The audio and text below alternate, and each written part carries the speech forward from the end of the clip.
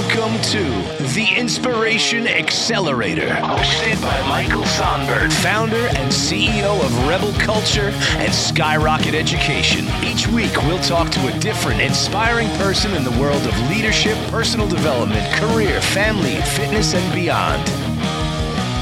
Buckle up for the Inspiration Accelerator. Welcome, everybody, to a brand new episode of the Inspiration Accelerator. I'm Michael Sonberg, and I've made it my personal mission to stop saying that every guest that comes on is incredible. I'm overusing that term, but I actually can't start with this episode because our guest is amazing. He's a trailblazer. He's a philanthropist. He's an author. And I'm going to give a much more detailed bio in a moment on our guest today, Mr. Winn Claybaugh, who will be out in a moment. But before we get there, there are two thoughts that I had that I'd like to share with you all. One is I was watching a clip of a sleep expert the other day, and he said that if you round the amount of people in the whole world who are able to be highly effective on 6 hours of sleep or less, if you round that number to a whole number, the number is actually zero.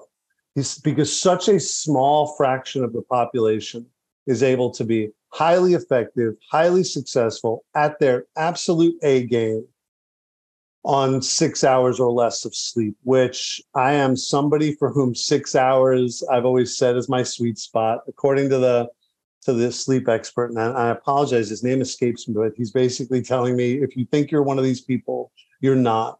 So the big message is get more sleep, which is something I'm committed to for 2023, which is not something I'm necessarily great at. But if you're one of those people like me, and I preach waking up early, but this also means we have to go to bed early if we want to get our 7 hours plus. So that's a little nugget of wisdom right there. But one other thing I want to share that's been really, this show's about inspiration, and I've had guests on this show who've inspired me. I mean, they all have.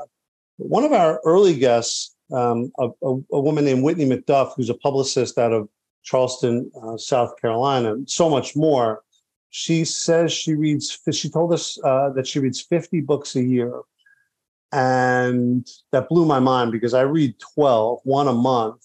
And so I said, all right, for this year, I'm going to double my goal. I'm going to make it 24. And we are not even, we're most of the way through January as of this recording, but I've completed reading 4 books at this point, which has me on pace for her 50. So one of my favorite terms is this idea of under-indexing, and how for a lot of us, we think that our ceiling is lower than it actually is. And I think if you're somebody who listens to this show looking to get inspired and looking to say, hey, where am I not pushing myself hard enough? Take this as a lesson, because, man, I was real content with my 12. And then I heard that somebody who I respect and admire was doing 50. And I said, I can absolutely change this. So with that, and speaking of books, the gentleman I'm about to bring out in a moment, his book, Be Nice or Else, is one of the 4 books that I've read this year. His name is Winn Claybaugh. He's an author, as I mentioned. He's the host of the Masters podcast. They've had over 1 million downloads. Was considered or called one of the best motivational speakers in the country, according to Larry King. Larry also wrote the foreword for Winn's book, which I highly recommend. You folks have to check it out. He's the co-founder and dean of Paul Mitchell Schools, he's been doing that for 38 years, got 16,000 people in his organization. And he's been American Salon named Winn as one of the 5 industry leaders who helped revolutionize education. And while we're going to talk about education with Winn when he comes out, we're also going to talk about fundraising and philanthropy. He was given the Ellis Island Medal of Honor Award. This recognizes people who've used their influence and power to make a difference for folks who are less fortunate. And he's also as the person who's run lead on Paul Mitchell's annual fundraising campaign, not fundraising, although they do raise funds, the annual fundraising campaign. They've raised more than $22 million for charitable organizations. So this is a real honor and a privilege. Winn Claybaugh, welcome to the Inspiration Accelerator. Thanks for being here. Well, thanks. Thanks, Michael. And I've been looking forward to this for a very long time, simply because I think that the best podcast interviews that I've listened to were unscripted and unrehearsed. And since you and I have lots of those types of conversations when nobody else is listening in, now that there's a microphone playing, I think that this is going to be pretty good because you and I are at ease with each other already. I couldn't agree more, Winn. And really, I want to start here because, and folks won't know this unless they heard me on your podcast on Masters. But you reached out to me somehow. You found your way on or somebody put you on our mailing list for Rebel Culture.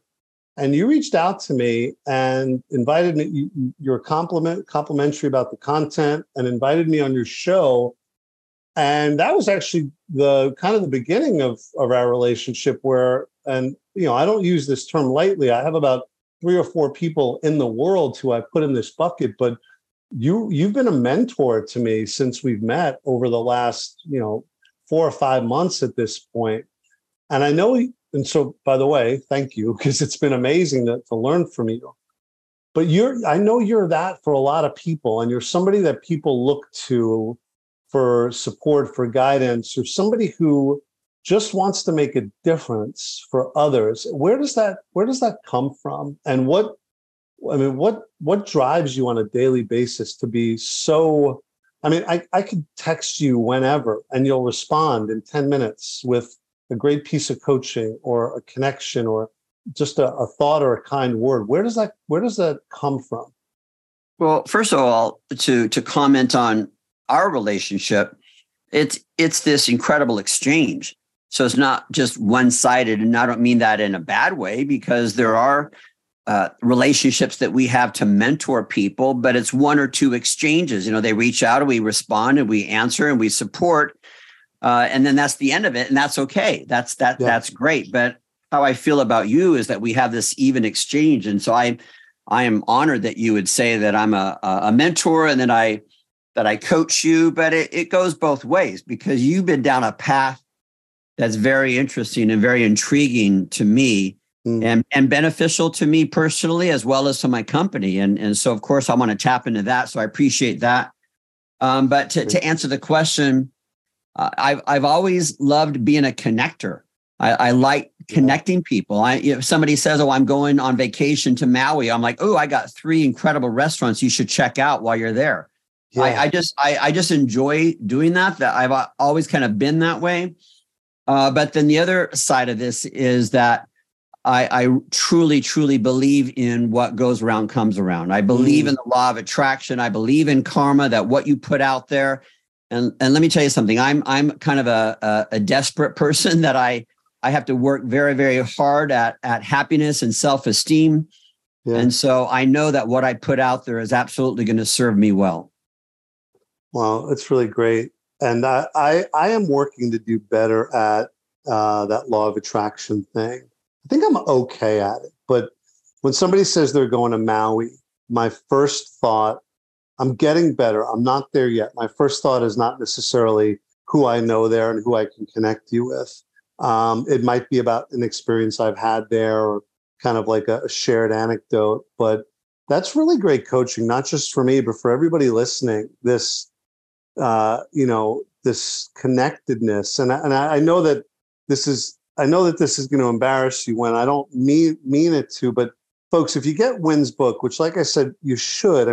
If you look at some of the testimonials and some of the people in Winn's book who just have really great things to say about him and his writing. You're talking about, whether it's Lisa Gibbons from, TV radio, Vidal Sassoon, Fran Drescher, the late Betty White, Marianne Williamson from, Course in Miracles. I mean, we have, Gary Sinise, the actor, Marie Osmond. And I know that, and the list goes on and on and on. And I know that none of what you do is about, everybody I just mentioned is, they're all famous. I know that you're not motivated by those things, but the ability you have to, in any circle, just make a difference for people. I mean, I was at an event where there were some really famous people there, and you were the most famous in the sense that you were the connector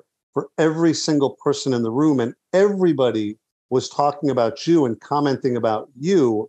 And so, like you say, you love being a connector, but where does that come from? Why is it the way it makes you feel? Is it doing right for people? Is it helping people? Because it's certainly working. Well, it's interesting that you talk about that woman who has challenged you to read a book every single week. I'm not a big reader. I wrote a book, but I don't read. Go figure. I never went to college, not one day of college. I barely, and I mean barely, graduated from high school. Apparently, they want you to show up. I was busy, I told them. So I've known for a very long time that I'm not the smartest person in my company. I'm not the prettiest. I'm not the most talented. I'm not the most creative person. And for a couple of years in business, that really did hold me back. I thought, gosh, if I'm going to be successful, if I'm meant to make money and be a success in whatever I choose, I have to be the smartest person. And then, you get deflated immediately with that. You walk in and there's somebody who's smarter. There's somebody who is prettier than you are. And we sometimes then diminish our own potential, our own brilliance because of that intimidation. We're comparing ourselves to somebody else. And that used to be me for a very short period of time. And I'm not sure who it was or what changed in my life that got me off of that journey and got me onto a journey that I don't have to be the smartest. What I need to do is surround myself with incredible, wonderful people, and then make sure that relationships are my top priority. Being smart is not my top priority. Being the prettiest is not my top priority. Being able to attract and sustain and cultivate and honor wonderful people and relationships, both personally and professionally in my life, is what has served me very well. So when you mention celebrities, yeah, I'm honored and privileged that I've had the opportunity.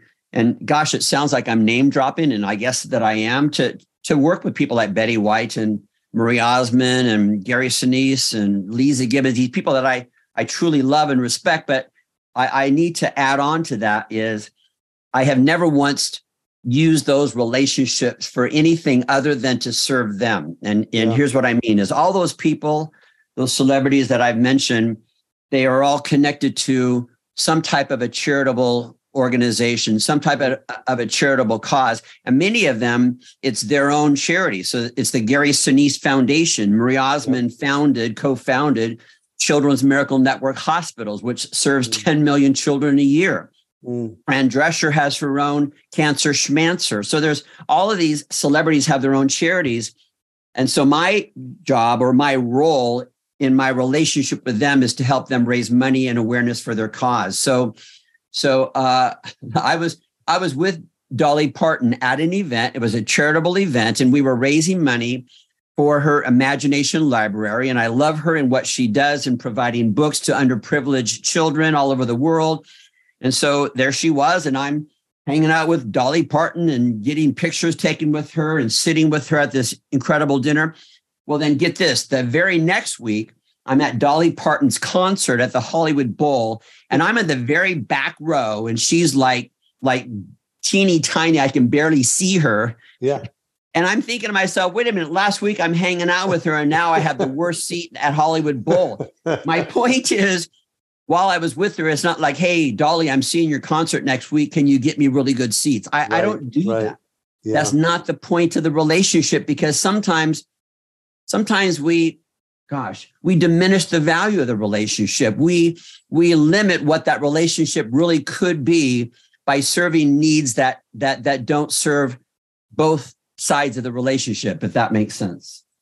Yeah, it makes perfect sense. And it's really refreshing to hear that from you. It's something that I I am not, and I am not as intentional as you are about cultivating the relationships in the way that you do. But whenever I am in the space of somebody who is at that level, I never ever want them to think that my goal is to get something from them. So I actually default to very far the other way. I had a chance to meet Sarah Blakely a few months ago, who's the founder of Spanx. And I'm sure there were people, and there was a bunch of us who met her. It wasn't just me, but I'm sure there were people who were thinking, what can she do for me? She's so successful. She's so wealthy. I almost default to the opposite there of like, I don't say much, and I should probably do more of what you do, which is like, hey, what can I do for you? And can I be of value? And like I said, I'm learning those things, but I would never want that would feel so icky to me for somebody to think that I am trying to leverage who they are for myself in kind of like a selfish way. And the way you do that just feels like the absolute perfect mix, truly. Well, Stephen Covey talks about seek first to understand, yeah, and then to be understood. And a person's favorite topic is themselves. And so right. When you're talking to a celebrity, one of their favorite topics probably is about their charity. Their charity has their name on it. And so for us to take an interest, a genuine interest in that, a pure interest in what they're all about, if it's especially aligned with something that we're passionate about. Maybe we're passionate about the fight against trafficking and slavery. And so you better believe when we meet celebrities and we know that they're connected and aligned with that as well, and we make that our priority as well, genuinely, you better believe there's going to be a wonderful exchange. But seek first to understand. I want to understand what's important to this person, not just a celebrity, but anybody, what's important to them. And when you understand that, other things just fall into place. Brilliant. I love it. It's just great. It's great coaching. And I love that kind of that comma there, not just celebrities, but anybody, right? Seek first, understand the person, even just what they're dealing with, right? They might have something going on that we can't comprehend. And it's really, really powerful coaching. Now there's an irony here, Winn, if I could pivot for a second, because American Salon named you as one of the 5, quote, industry leaders who helped revolutionize education, end quote, but by your own admission, not much of a scholar growing up. And so how did this happen? How did you come to found and be one of the co-owners and deans of Paul Mitchell Schools? How'd that happen? Sometimes being naive and if I can say uneducated can be something that serves us really, really good. So because I didn't know what it was supposed to look like in the world of education and being a scholar, that the word that you just used, I didn't know any of that stuff. Because I didn't experience any of that stuff myself. What I did know was how I personally learned. How I learn is through having fun. How I learn is by being able to make mistakes.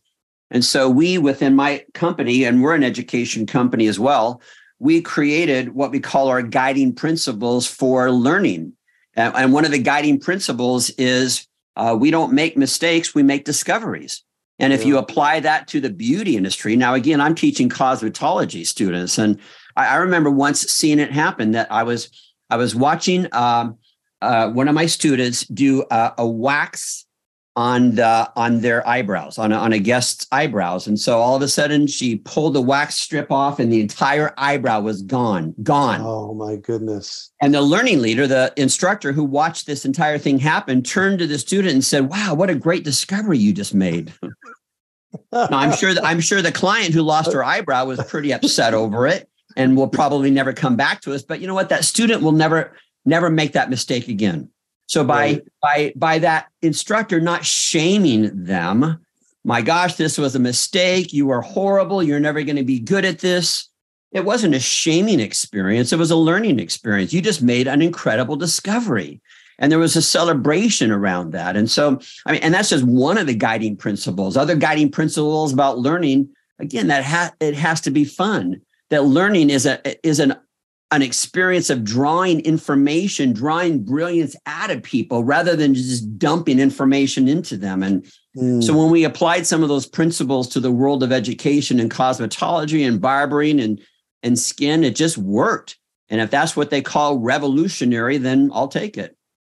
Do you, because I know you're a proud dad, do you take some of these same philosophies and infuse them into your parenting style? Like, would your daughter say, I'm making discoveries when I make, like what's her language around that? Does she have mistakes, or would it be discoveries, or talk about some of this stuff? And whether it's parenting or even just into your own personal life, have you infused some of this into just how you go about your business on a daily basis?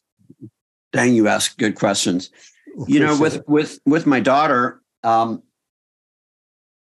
you bring her up and I get emotional.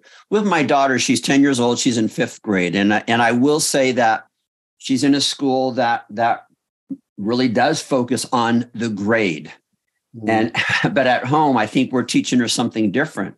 What we're focused on is do your best, apply yourself, make a commitment and follow through. And then if the grade is what the school would be considered horrible, we don't care. As your dads, we don't care about that. We're okay with that.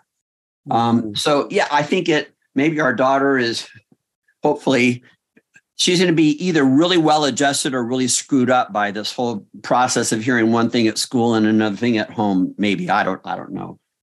But yeah, we focus.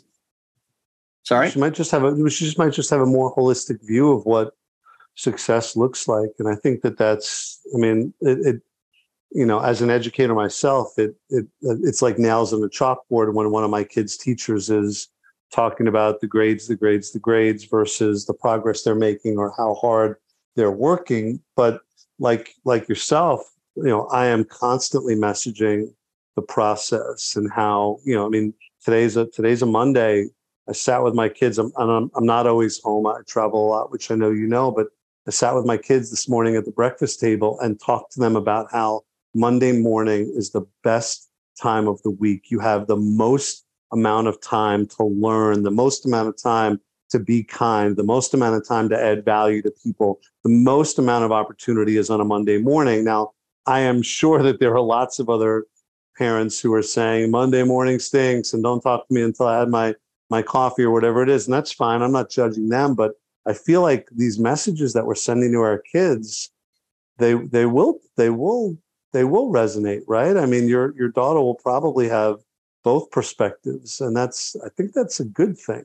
It has to resonate because I get a little bit jealous and maybe even somewhat upset that somebody gets to spend more time with my daughter during the week than I do. Yeah. So we take her to school and she's there and she comes home and we now have another couple of hours with her which is homework and dinner and bath and in bed at 7:30 because, oh, by the way, like what you were talking about earlier, she needs her 10 plus hours of sleep every single night. And we're real strict about that. Yeah. And so that means it's less time for us. So somebody else is coaching her and training her and in her ear about what's important, what's valuable. And if we're not balancing that out by saying, sweetheart, today's going to be an incredible day. And I could talk through an entire routine that I have every single morning about getting up early, getting myself ready so that I'm in the right mindset. So by the time I get her out of bed, the first thing that she hears from me is, this is going to be an awesome, incredible day, sweetheart. We're going to have so much fun. School's going to be incredible. And she hears that from me and experiences that from me every single day without fail because I need that time with her. I love it. Brilliant. Winn, a quick pivot here. Your book, Be Nice or Else, in parentheses, and then what's in it for you? What was the impetus for writing this book? I mean, it seems like a simple idea for folks listening. I trust you. The book is I mean, incredibly interesting. If you think, all right, I'm supposed to be nice, cool, I get it. I don't need to read the book. I strongly advise that you do, because the ideas in here are just, every one of them is just a really, really powerful and smart nugget. And it's applicable too, which is what I love. What was the impetus for writing the book, and what's the response been from people? Well, first of all, I wrote the book for people who don't read, if that makes sense. Because again, I'm a person who doesn't read a lot, and I can think back at the books that I did read and that I was excited about were books that I could just grab the book and turn to any page in the middle of the book and read a couple of paragraphs, and those couple of paragraphs were valuable for me. It was meant to be that I turned to that page, and that's exactly what I just seemed to need in that moment. And that's how I wrote this book. So again, if you said, when you have to read this book from the beginning to the end, and you have a week to do it, I don't think it would ever happen. And so I wrote the book so that it's easy for people to read it that way. Now, I wasn't intending to write a book. What I was writing was, first of all, a journal. I started writing the book when I had just barely become clean off of drugs. So it was kind of a journaling experience for me to figure out, okay, this is who I've been. In the past 10 years, I was a drug addict. And so now who am I? What do I stand for? What do I believe? And so it was a process of me reestablishing myself as a human being by writing it down and journaling. And then that kind of transitioned into kind of a cultural manual for my company. Because I believe that to run a successful business, there are 3 basic human needs, which we could expand on, but really quickly, they are that people need to feel safe, people need to feel that they belong, and people need to feel that they have a purpose. And so I was writing about those 3 basic human needs and how that applies to our company. And at the time I was writing it, I only had about maybe 2 or 3 locations, and now we have 110 locations. And so it was important for me to write it down, because it was getting to the point where I couldn't be in every location. So I couldn't be in that building when something went wrong, and I was there to coach the team and help them overcome it and be part of the solution. I'm not physically in that building. Well, then what's happening? If I'm not there to watch it and to help the process, what's happening? So it was important that I write it down. And then this process of writing it down and journaling, because of my new experience of being clean off of drugs, I started sharing different paragraphs or stories and chapters from my so-called journaling with certain individuals. Hey, what do you think of this? And that small group of people started to encourage me to turn it into a book. And then Larry King approached me, you need to write this, and I'd like to write the foreword for it. So it just a whole bunch of people came together and said, this has to be a book. I love that idea of, I mean, I'm paraphrasing and probably simplifying, but like, I kind of wrote this for me to really, and I had a very similar experience when I stopped using drugs of like, and you're not saying this, but here's what I'm like, who am I? Like, what do I stand for? What do I care about? What kind of person do I want to be in the world? How do I want to show up for people?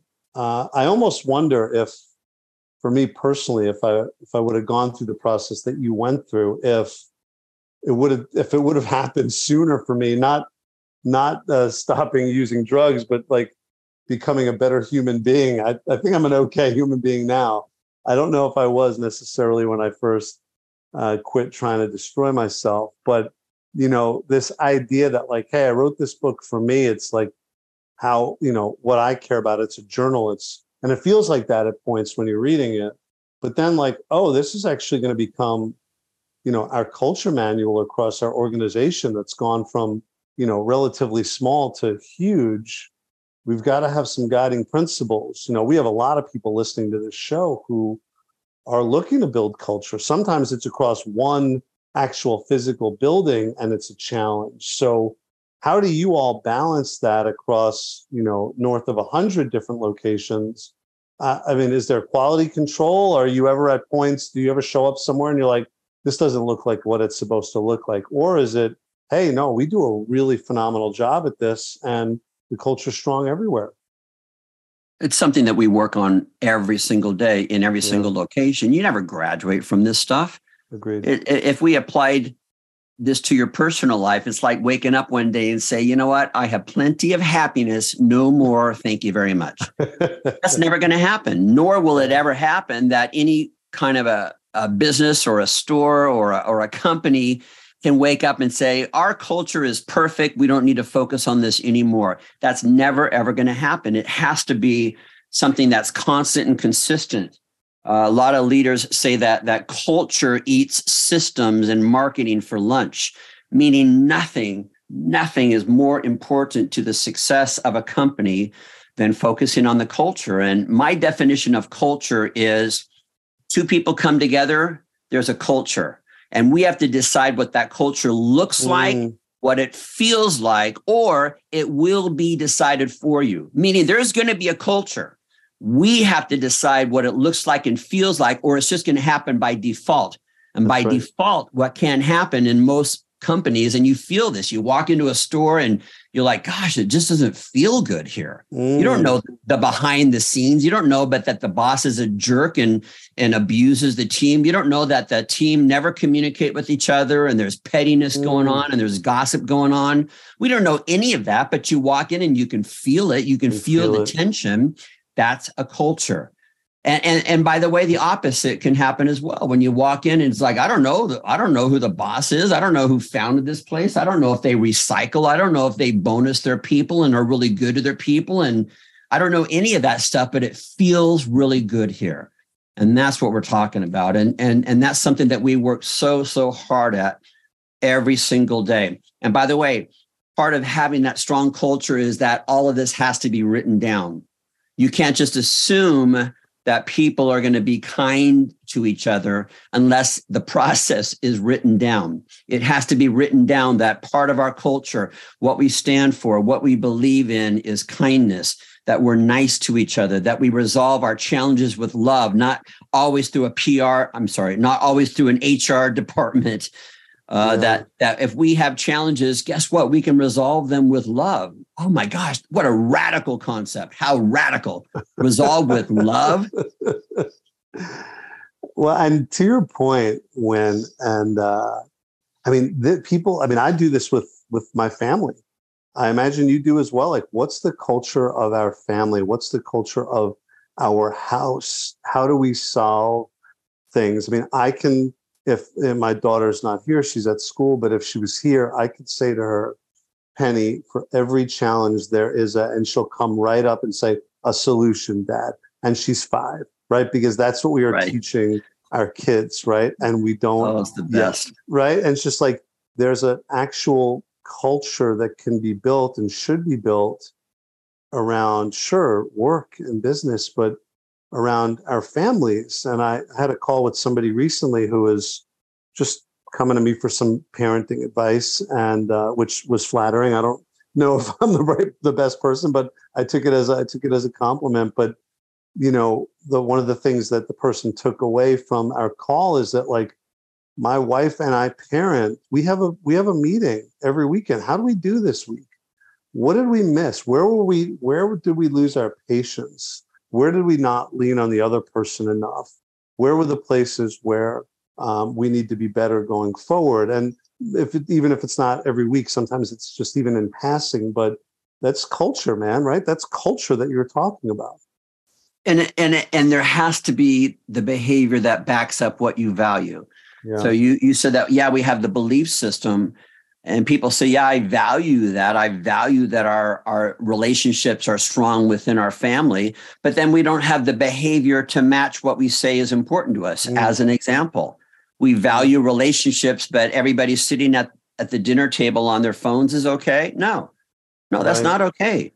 And so, what do we stand for as a family? And if the family rules or the family values are that we value each other and we want to be connected with each other and talk about our days and have that physical and emotional connection with each other, well, then I guess that means that we can't sit on our phones during the dinner time. Right. And that applies to business as well. So we say that we value one thing, but then our behavior proves otherwise. Yeah. I see that all the time. Winn, I'd love to just close out with what I know is incredibly important to you, and something that you are just a giant in the space around, which is around philanthropy and charity. I mentioned in your intro that you won the Ellis Island Medal of Honor for giving back. Paul Mitchell Schools has raised over $20+ million for different causes. Where does this come from? How much does this matter to you? And how can people get involved if they'd like to? Oh wow, that's a great way to wrap this up, because it is valuable to me. And lots of companies, you work really hard, whether it's in your own career to climb that ladder and make more money. And by the way, there's certainly nothing wrong with that. Or you start your own company, and so you're trying to rally everybody together, and you put your head down and just work for 10 years. And after 10 years, you raise your head and realize, wow, I'm paying my bills on time. I'm making good money. I drive a better car, live in a better house, but I've done nothing. I've done nothing to give back. And fortunately, I was raised properly so when I had nothing, I had a mattress on my floor in my apartment. But even back then, we were doing fundraising events. We were using the influence that we had in our community as a tiny 3-chair beauty salon to raise money for causes that were important to us. And so I know I got that from my family. I got that from my parents. But when we implemented that immediately within our company, within our careers, it served us well. Now, again, sometimes companies say, or individuals say, well, when I am financially at that level, then I will give back. And I'm here to tell you that if you're stingy now, making $20,000 a year, you're not going to be incredibly generous all of a sudden once you're making $1 million.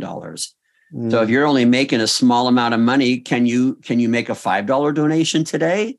And unless we're willing to make that $5 donation today, we're not going to be making the $1 million donations when we financially have the means to do so. And so, and I can share with you all kinds of statistics and studies about how giving money and contributing from your resources in your career, in your company, will benefit you in terms of customer loyalty and staff loyalty. And boy, staff loyalty is a huge, big conversation right now. There's the talk of that mass exodus, and every company is understaffed. So I get that. And so even if for selfish reasons, i.e., I need to improve the bottom line of my company, therefore I'm going to give back, well, that's a start. So start with that, but find the charities and the causes that your team is passionate about. All of us are consumers. We consume water, we consume air, we consume trees. We need to be contributors. So just get your team together, get the people that you don't have to be the boss to do this. Get a couple of people that you work with and say, hey, there's a cancer walk coming up in 3 weeks. You guys want to do that together? Or, hey, I noticed that soup kitchen down the street. What if we all did something and pooled together our resources to raise money? You think that we could all raise money, maybe $1,000 within the next 3 weeks to donate our time? Oh, and then by the way, not only are we donating money, but we're donating our resources, because everybody thinks that to make a difference, it has to be financial. And I'll tell you something, I'm really good at raising money. I have no problem. And you've seen me in action. I will ask anybody for money. But the flip side to that is I have gone to children's hospitals thinking, oh, I'm going to be there and create magic for these kids. And you know what? I'm a blubbering idiot in the corner. Yeah. Like I fall apart. I'm not effective. And yet some people, they can walk into a hospice or into a homeless shelter or into any kind of environment like that, and they just blossom. They shine in their magic and they just do such good things, but then they don't raise any money. And that's beautiful. That is absolutely perfect. Yeah. Find what you're good at. Some of us raise money. Some of us raise awareness. Some of us use our social media, and some of us show up. And physically showing up and getting your hands dirty, my gosh, there's so much value in that. And everybody can do that. Brilliant. And and when it starts young. I mean, you mentioned this being like, part of your DNA from a young age. This is something that for folks out there, we have a lot of educators who listen. These are things that teachers could be doing with students, with children. These are things that parents could be doing with their own kids. I mean, one of our kind of Sonbert family rules is that nobody brings presents for our kids on their birthdays, because we don't want our children opening 30 different presents. We give them presents as their parents. And then what we ask people to do is to bring canned goods. And then with the children, we go to a soup kitchen or kind of a food donation place, and we have them bring it up or bring it in or whatever it is, and kind of embedding that behavior in them from a young age. There's a funny family story here of my son Max looking through a bag of gifts and saying to me, almost disappointedly, it's mostly just beans in here, because he'd opened a handful of gifts, people who kind of didn't follow our rules, but most of the people had brought canned goods as we asked. And we've done things, my wife's dad is a Vietnam vet, and we've done things where we've had folks donate toothbrushes and deodorant and toothpaste and floss and combs and hair product for soldiers overseas. And so I say that not for a pat on the back, but for folks listening, right? The same way, Whitney McDuff said, I read 50 books a year. I said 12. Oh man, let me change my ceiling here. If you're somebody listening who's like, I can't raise $22 million, you don't have to, right? Turn your kid's next birthday party into partly a donation for folks who are less fortunate, or raise some money for a cancer charity. And it's totally, totally doable, right, Winn? You know what? Your child in 30 years from now is going to be running a multi-billion-dollar company.